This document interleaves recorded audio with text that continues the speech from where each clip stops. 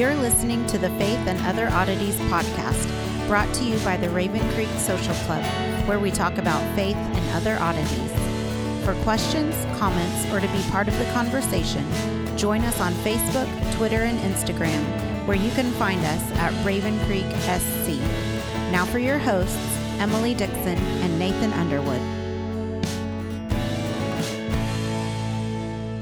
Hey everyone, welcome to the show. This is a special edition. We're doing an interview this week. We got award-winning novelist Luke T. Harrington on the Skype, and he's going to be joining us in just a minute. Before we get started, Emily, I believe you actually looked up some things about Luke that you wanted to share with people. I looked up some things, but then we've got my phone commandeered for other purposes. So, perfect. But no, he has. He does have this gothic horror story, Ophelia Alive, a ghost story. I believe one review said it was Hamlet on drugs. And how can you go wrong with a review like that? I did see where he had roped his brother into actually reading a book that was not his normal genre, and his brother actually said positive things. So this is either a good sibling or, he paid him off. Pick one. Hey, you're using a false dichotomy there. But then Luke has got some articles on Cracked and BuzzFeed, Christianity Today. So he's been writing for a while. He's been putting some great stuff out there. He's got another book in the works. I got to be a beta reader for that one, so I know what's coming up. You didn't even tell me that. Oh, yeah, I did. You just weren't listening. I probably forgot it. Murder Bears. Oh, yes. You told me about that. Yes. How can you forget a title like that? So that's going to be out soon. Oh, that's this Luke. That's this Luke. Oh. Yeah. Nathan pays attention well.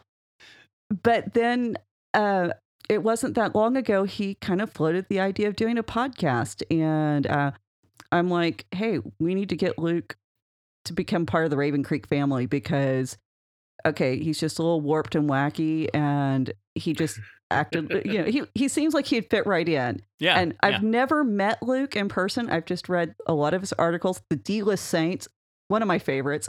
All the things that a lot of us Christians like to kind of forget ever happened.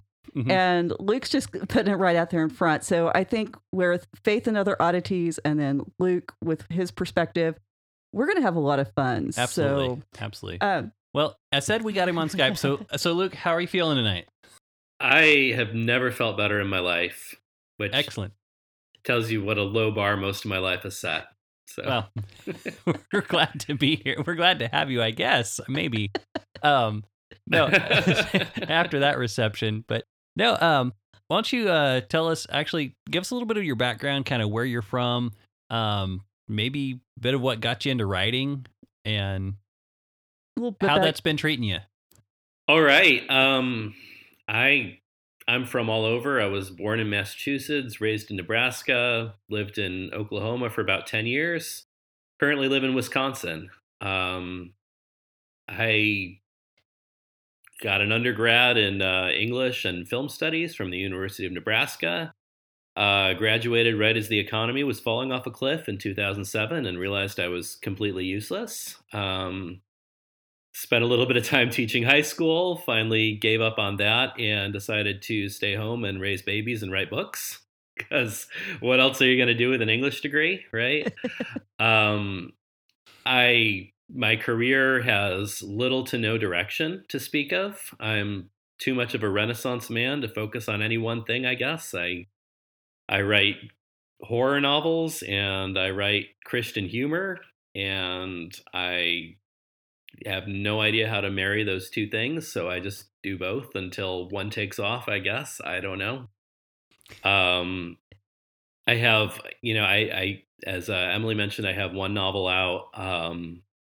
It's called Ophelia Alive. It is a literary psychological thriller, I guess would be the marketing term. I have two more books I wrote in the past year or two. One is another like a dark fairy tale, I guess, and one is a humor book about the Bible. So I don't know exactly when or where either of those is coming out at the moment, because I kind of just searching around for a publisher / agent still, but soon, hopefully.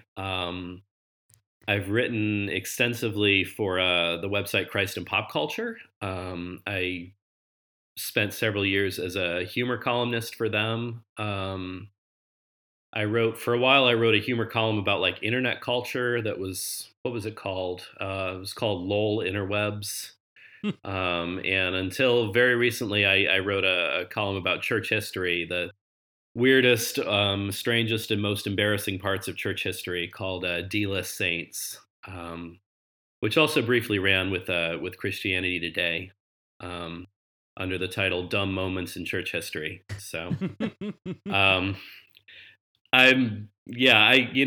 decided a few years ago that I needed to be a writer because I was going nuts not writing, and I had no idea what I wanted to write. So I figure I'll start writing just whatever comes to mind, and when something takes off, I'll stick with that. And nothing has taken off yet. So you decided to stick with all of it in the meantime, right?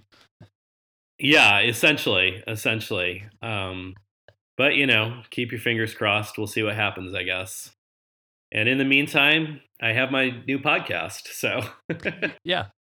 Now, on your bio at Christ and Pop Culture, you said you were the only one who could ever reach me because you're the son of a preacher man. So is that true, or is that just some kind of gimmick to get in good with the church folks? Oh, it's absolutely true. I wouldn't pretend to be a PK. There's very little cultural capital to be gained with that. Strictly speaking, I guess my dad is more of an evangelist than a pastor. He hasn't pastored a church in about 30 years. He was pastoring a church at the time I was born, but since I was about 3 years old, he has focused entirely on student ministry. And that's specifically among international students at the University of Nebraska. So very cool. That's what my dad does. Yeah, he's a cool guy. He is ordained in the Orthodox Presbyterian Church, which is a tiny Presbyterian sect no one's ever heard of, but there it is. But he's a more of an evangelist than strictly speaking a preacher. So that's cool. So I have to know, how did you get from Oklahoma to Wisconsin? It was the cheese, man. I mean, the short answer is my wife's career. Okay. My wife was a nurse. I guess she technically still is a nurse, but now she got a job with Epic Systems, which is a medical informatics company.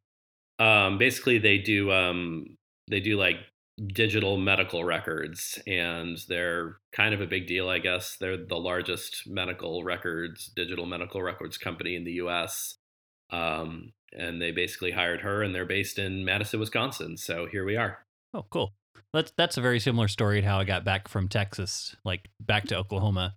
It's my wife's career. So I feel you. Yeah. I mean, this is Christian ministry related, I guess. I was only in Oklahoma to begin with because of my wife's career. Because when we first got married, she was doing an internship for Reformed University Fellowship, the Presbyterian campus ministry. Mm-hmm. And so they sent us to Tulsa, Oklahoma, and it was supposed to be a 2-year internship, but after a year, she ran out of money, and the minister she was serving under wasn't, defrocked in disgrace. Yeah, there was a whole affair with a student thing it was not pretty. Anyway, at that point, we had spent all our money to get to Oklahoma, and we had nowhere else to go, so we ended up living there for 10 years. So yeah, we've definitely been bouncing around, but she's got a really good job here in Madison, and we found a really good church, and I think we're finally ready to lay down some roots. So it's actually that's a awesome. quasi happy ending. Yeah. Yeah.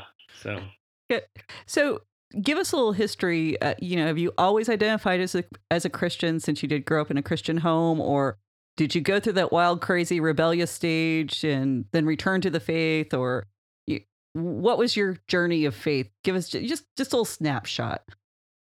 Yeah, I really don't have a very interesting story. I was baptized as a baby, and I've never not thought of myself as a Christian, I guess.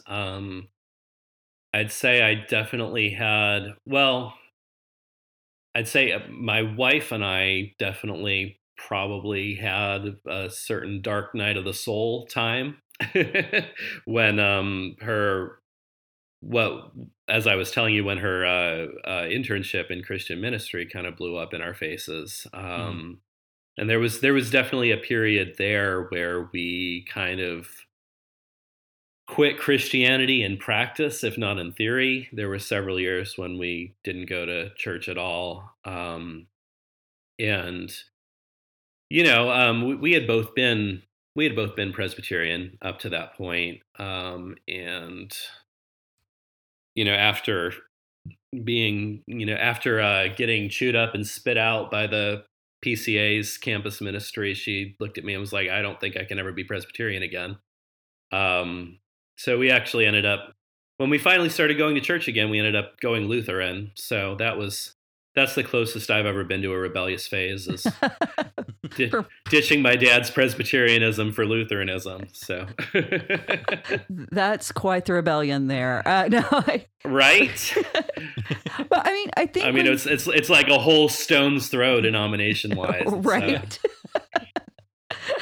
Well, I think when people read your writing, particularly if we're looking at like cracked articles and 6 dirty jokes you don't expect to find in the Bible and that sort of thing, they expect kind of this rebellious kind of person but I don't see it that way. I see it as being brave enough to actually talk about the things that we don't like to talk about. Where did you get that curiosity for the bizarre and unusual in the Bible and in Christian history? Oh man, that's a great question. I don't know if I necessarily have an answer for you. Yeah, I feel like so many people, you ask them about their influences and they're ready to rattle off like 5 or 10 things, and I have no idea where any of my ideas or style comes from ever. Oh, I'm making him think. This is good. I know. I hate this. I hate this sort of question because I'm so bad at answering it. You've read my upcoming book, and I in the introductory chapter I reference the famous quote from Charles Spurgeon where he says, defending scripture is like defending a lion. Like, you don't have to do it. You just, you let the lion out of the cage and he defends himself.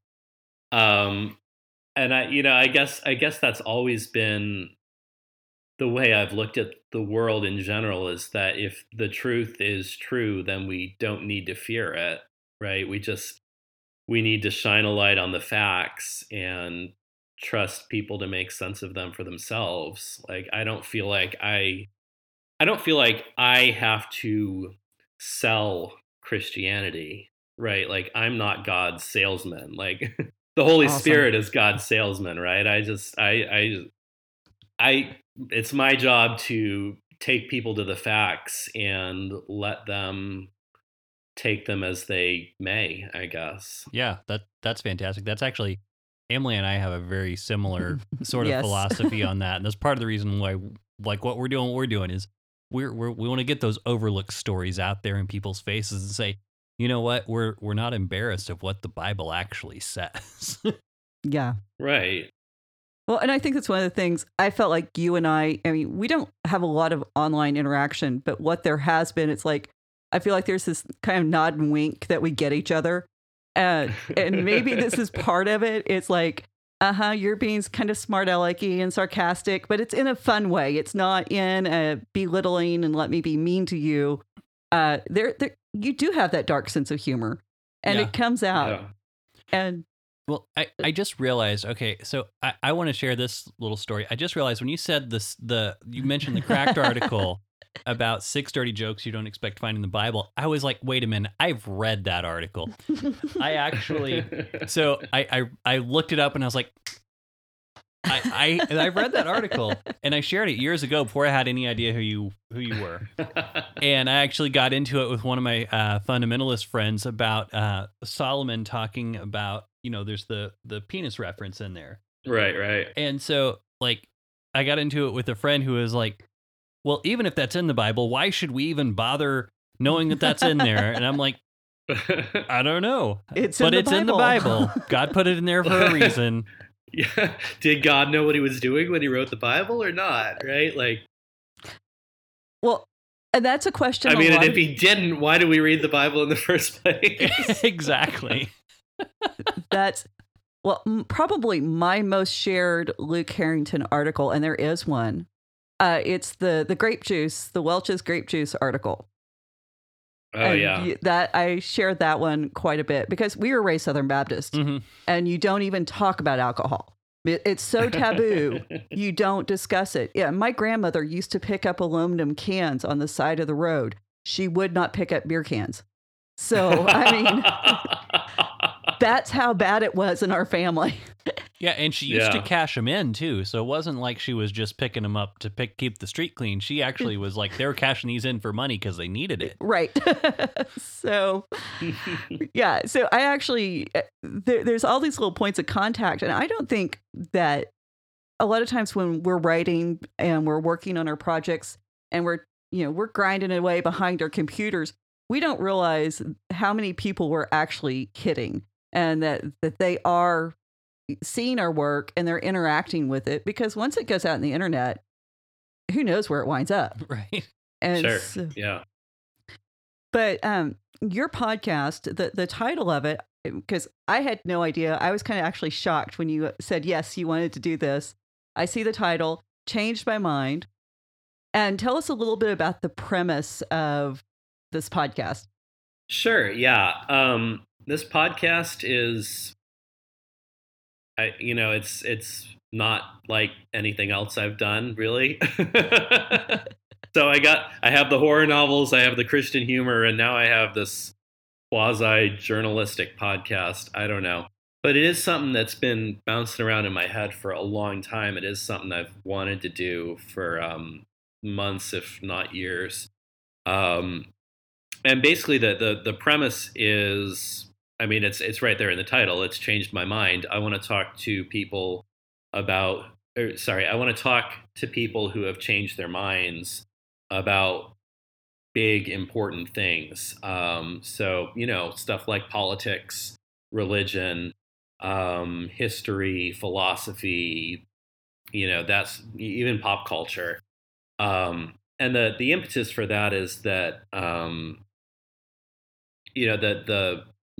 basically it's the ugly political moment that we live in right now, where I feel like, I don't know if it's entirely Donald Trump's fault, but he certainly isn't helping, where so much of our political discourse is just endlessly screeching at each other online to no clear end. And I keep seeing, news articles about, recent or somewhat recent psychological studies that have found, once people are committed to a viewpoint, they will not change their mind, even if you show them evidence that proves them factually wrong. And in fact, evidence that proves them factually wrong will make them dig their heels in even further and refuse to change their minds even more.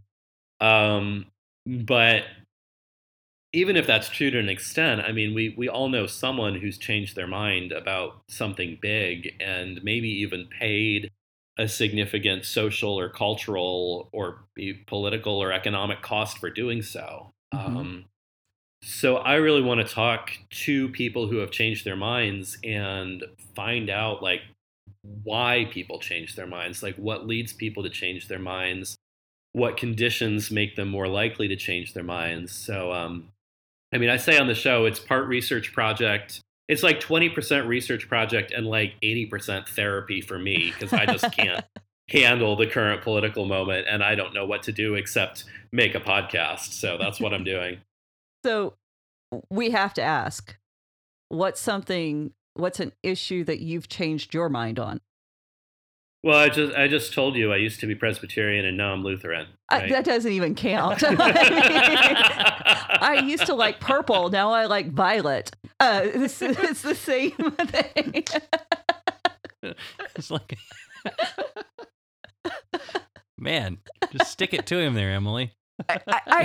Well, like I said, I have felt like since I've first started interacting with Luke that he was just like part of the family that was long lost. And it's like, yeah, I knew that he and I could sit down and have like the most random off the wall conversations, just almost like you and I do, just because he's got that personality. Sure. So yeah, I don't hold back with Luke. So you're not off the hook. What's something you changed your mind on?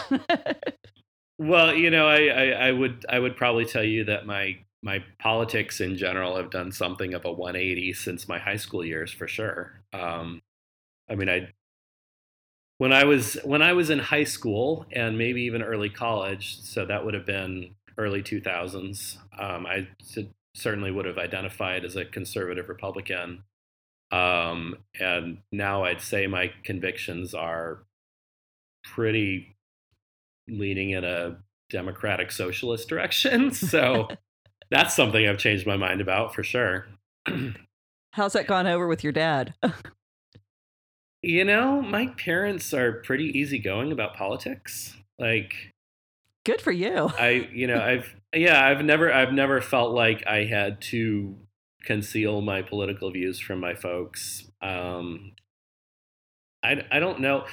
Okay, so I would say my dad is a pretty big Rush Limbaugh fan, so there is that. But I've never really thought of my dad as like a knee-jerkingly conservative type.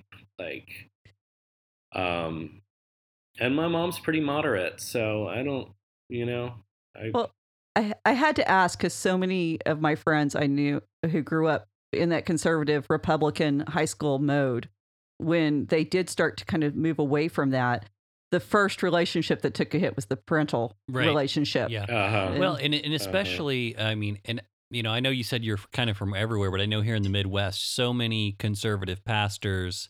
Well, so many conservatives are pastors, and so many pastors are conservatives, and they tie those two things together very tightly. So that, and being that it's your father, that's surprising, and I'm glad to hear that though, that it's that you haven't taken a hit in that area. Yeah, no, I definitely have an older brother who's like a MAGA hat wearing conservative that I basically can't talk to these days because not that I like hate the guy and want to punch him in the face when I see him, but just that I really just don't feel like I have anything to say to him ever. Like he's on such a different wavelength from me that I don't even know what to say to him. So there is that. But yeah, I mean, by the time I guess I'd say by the time I started leaning as far to the left as I have, I was already deep into Lutheranism, which is fairly distinct theologically and culturally from American evangelicalism, and is historically pretty apolitical, often to a fault. So I've never really felt like I had to pretend to be anything other than I was around the Christians I generally interact with. I think for many of us in Oklahoma, where I know, of course, we're a lot of Southern Baptist background, that the idea of an apolitical church is almost mind-blowing. Oh, I know. I know. But I mean, that's a whole other topic. And we're like treading close to our boundary because Nathan and I don't do politics. Yeah. We like to say we want to have some friends at the end of the day, and we already talk about religion. And so, but we're making allowances because you are going to tackle some political issues. Your first episode's out. definitely a political kind of central show there. Tell us a little bit about your guests there and just a little snippet on what you were discussing on that show. Yeah. So my first episode, I interviewed Kevin McLenithan, who is a film critic out of Chicago. He is an old friend. I've known him for several years. We've both been writers for Christ in Pop Culture for quite a while now. And he is best known as the host of the podcast Seeing and Believing, which is a very good Christian film podcast. So people should check that out. We didn't talk about movies, or at least not mostly about movies. What we talked about were his changing views on war and how in high school and into college he would have been pretty clearly a neoconservative war hawk type. Mm-hmm. And these days he identifies as a pacifist, or at least a near pacifist. And we talked some about how literature, specifically Tolkien and Vonnegut, influenced his views in that, and it was actually ended up being a really interesting conversation. So I enjoyed it. Yeah, it was definitely good. I got to listen to it a few days before it got posted, and I thought it was great. As far as like and me from a technical standpoint, because I'm doing all the production side on our stuff. I thought the production was really good, and I thought that it was a smooth conversation, and I love the fact that no one sounded like they were uncomfortable behind the microphone. You did a great job. I felt, of course, partly you had the relationship with him before, but I felt like you did a good job on those questions, following up and making it all sound smooth where it wasn't. Nothing sounded forced. Right. So sure. Yeah. Yeah. So you kind of took off with what I think a lot of people would think is a hot button issue. Now, are you going to continue down that road? Are you going to have opposing views? Are you going to have a more than just the political side of things? And what's kind of your vision for upcoming shows? Do you have any guests in mind that you want to give a sneak peek?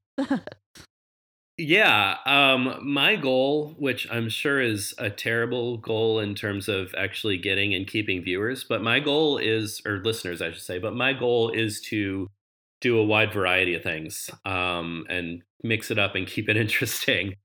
So I have the second episode recorded and almost put together. I'm still working on a little bit of the editing. I talked to an acquaintance, I should say, named Rachel Ollivant, who is a grad student and a mother of four, and we talked about egalitarianism versus complementarianism, which are two big evangelical words. And specifically, I'm sorry? I would say that'll be great because that's not controversial at all. Right, exactly. I'm actually really happy with the conversation we had, though, because we didn't go deep into theology so much as we talked about how those two ideas play out in a marriage, and specifically her marriage, and how when she got married, she wanted to be the perfect submissive wife and said yes, and said nothing but yes, dear, to everything her husband said, up to and including the time when he said, "I'm going to join the Air Force." So that was a really interesting talk. And anyway, she after about 6 years of that, she says she finally got over it and accepted the idea that maybe she had more to contribute to the marriage than just being a doormat to her husband all the time. So that was a really interesting. Yeah, that was a really interesting conversation. And I've got, fingers crossed, I've got a guest lined up for the third episode. I've got a guy I know a little bit named Daryl Armstrong, who is, gosh, what's he do? I believe he's in sales. He's done some podcasting as well.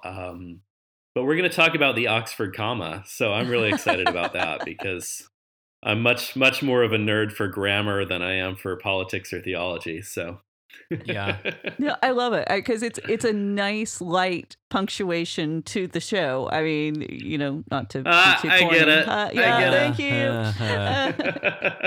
you. She didn't even plan that. I didn't, but no, it is. Yeah. And I think if you can keep those kind of mixed up with, I mean, you've got politics, you've got religion, and now you've got something that seems minor, but it actually isn't for those of us who love language. We get really passionate about that. And I'm going to say, you probably won't ever have me on a show called Changed My Mind about the Oxford comma. Right? That's just how I was raised. It stands. But that is my goal, to kind of mix it up as much as I can, and you know, try to talk about maybe something heavy one week, something a little lighter the next week.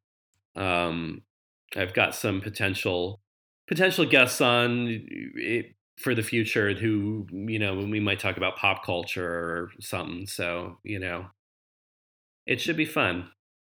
Yeah, that sounds like it'll be good. Like I said, I really enjoyed the first show, and I'm really excited about the egalitarian one because that one is such a great topic to discuss because there's so many different sides and so many different variants within either side where you can really, I mean, you can go on that one for hours and hours. Mm-hmm. I think I'm excited to have you on board. I think this is a good addition to the Raven Creek Social Club all around. And, you know, I can't wait to see, you know, what kind of feedback you're going to be getting and how this is going to grow. And I hopefully, you know, we're going to get you some more book sales, and we're going to put in the show notes, we'll be sure and put links to Amazon so people can buy your books, and we'll put some. Yeah, go buy Luke's book. He's got kids to feed. Yes. It's true. It's true. So, how old are your kids right now? If you don't mind me asking. Yeah, no, I have 2 daughters, and they are 4 and 6. Okay. We're just behind you. I've got 2 daughters that are 3 and 5. So. Oh wow. Yeah. So when you were talking about having to do this after 8 o'clock, I was like, I'm with you. That's where we are. And I have 2 daughters who are grown. It's fabulous. So. The problems are different, but they're also farther away. That's right. And typically you can sleep in on the weekends. Precisely. Right. Must be nice. Yeah, I've forgotten what it's like. Sleeping into me nowadays is 6 o'clock. That's Yeah. Yeah. So, but yes, go buy Luke's book. He's got 2 daughters, and you know, everyone says boys eat a lot, but kids eat a lot regardless of boys or girls. They will eat food, and it never stops. Every day they want to be fed. For some reason. I wish my 4-year-old would eat. She's got like 2 foods in the whole world she'll actually eat, and everything else is garbage, inedible garbage to her. So yeah, ours go through phases. It just depends on if they're in a growth spurt or not. yeah. It's all or nothing. Yep. And I didn't sing that, so congratulate me. So Anyway, well, Emily, do you have any other questions for Luke? I have tons of other questions, but he doesn't want to probably answer them on mic. So we're going to let him off the hook easy. So, well, everyone, thanks for joining us. Luke, did you want to mention any places people can find you online before we sign off? Yeah. So I do have a website at luketharrington.com. There's not a whole lot that happens there. I just have a link to my book, and occasionally I post to my blog, which is usually just links to other things I've written. Hopefully I'll find the time to edit it and put a link to the podcast up there. But yeah, if you want to follow me on Twitter, it's just Luke T. Harrington or at Luke T. Harrington or whatever. Buy my book. Yes. All right. Well, excellent. Well, we'll be putting all that in the show notes for everyone so they can find you. We're also going to put a link to Change My Mind. But of course, if you found the web page, the episode page on Raven Creek SC, you can just go to the bottom and you can click Change My Mind at the bottom. That is already up. Episode 1's already up. We're still waiting to get approval for iTunes and other podcatchers, but those will be on there soon. Thanks for joining us. I hope you enjoyed the special edition of Faith and Other Oddities. Luke, we're glad to welcome you aboard. Thank you so much. Yeah, I'm thrilled to be on board. Yeah, and thanks for inviting me. Well, we're glad to have you. And again, everyone in Interland, be part of the conversation, not contest. What am I thinking? Conversation. Come join us. Be part of the Luke's conversation. RavenCreekSC.com/change my mind for Luke, or LukeTHarrington.com. You can find me at either place, or you can find all the other Raven Creek shows at RavenCreekSC.com, or join us at Raven Creek SC on Facebook, Twitter, and Instagram. And let us know what you think. Kick a rock over. We'll be there. Kick a rock. Turn it. Oh, my. Was that a Gospel of Thomas reference? It may have been. So anyway. Split some wood. I'll be there. So, okay. So anyway, thanks, everyone. Bye. Bye. You've been listening to the Faith and Other Oddities podcast, a Raven Creek Social Club production. Don't forget to follow us on Facebook, Twitter, and Instagram. If you like what you've heard, please write us a review on iTunes or consider supporting us on patreon.com/RavenCreekSC. As always, thank you for listening, and don't forget to join us next week.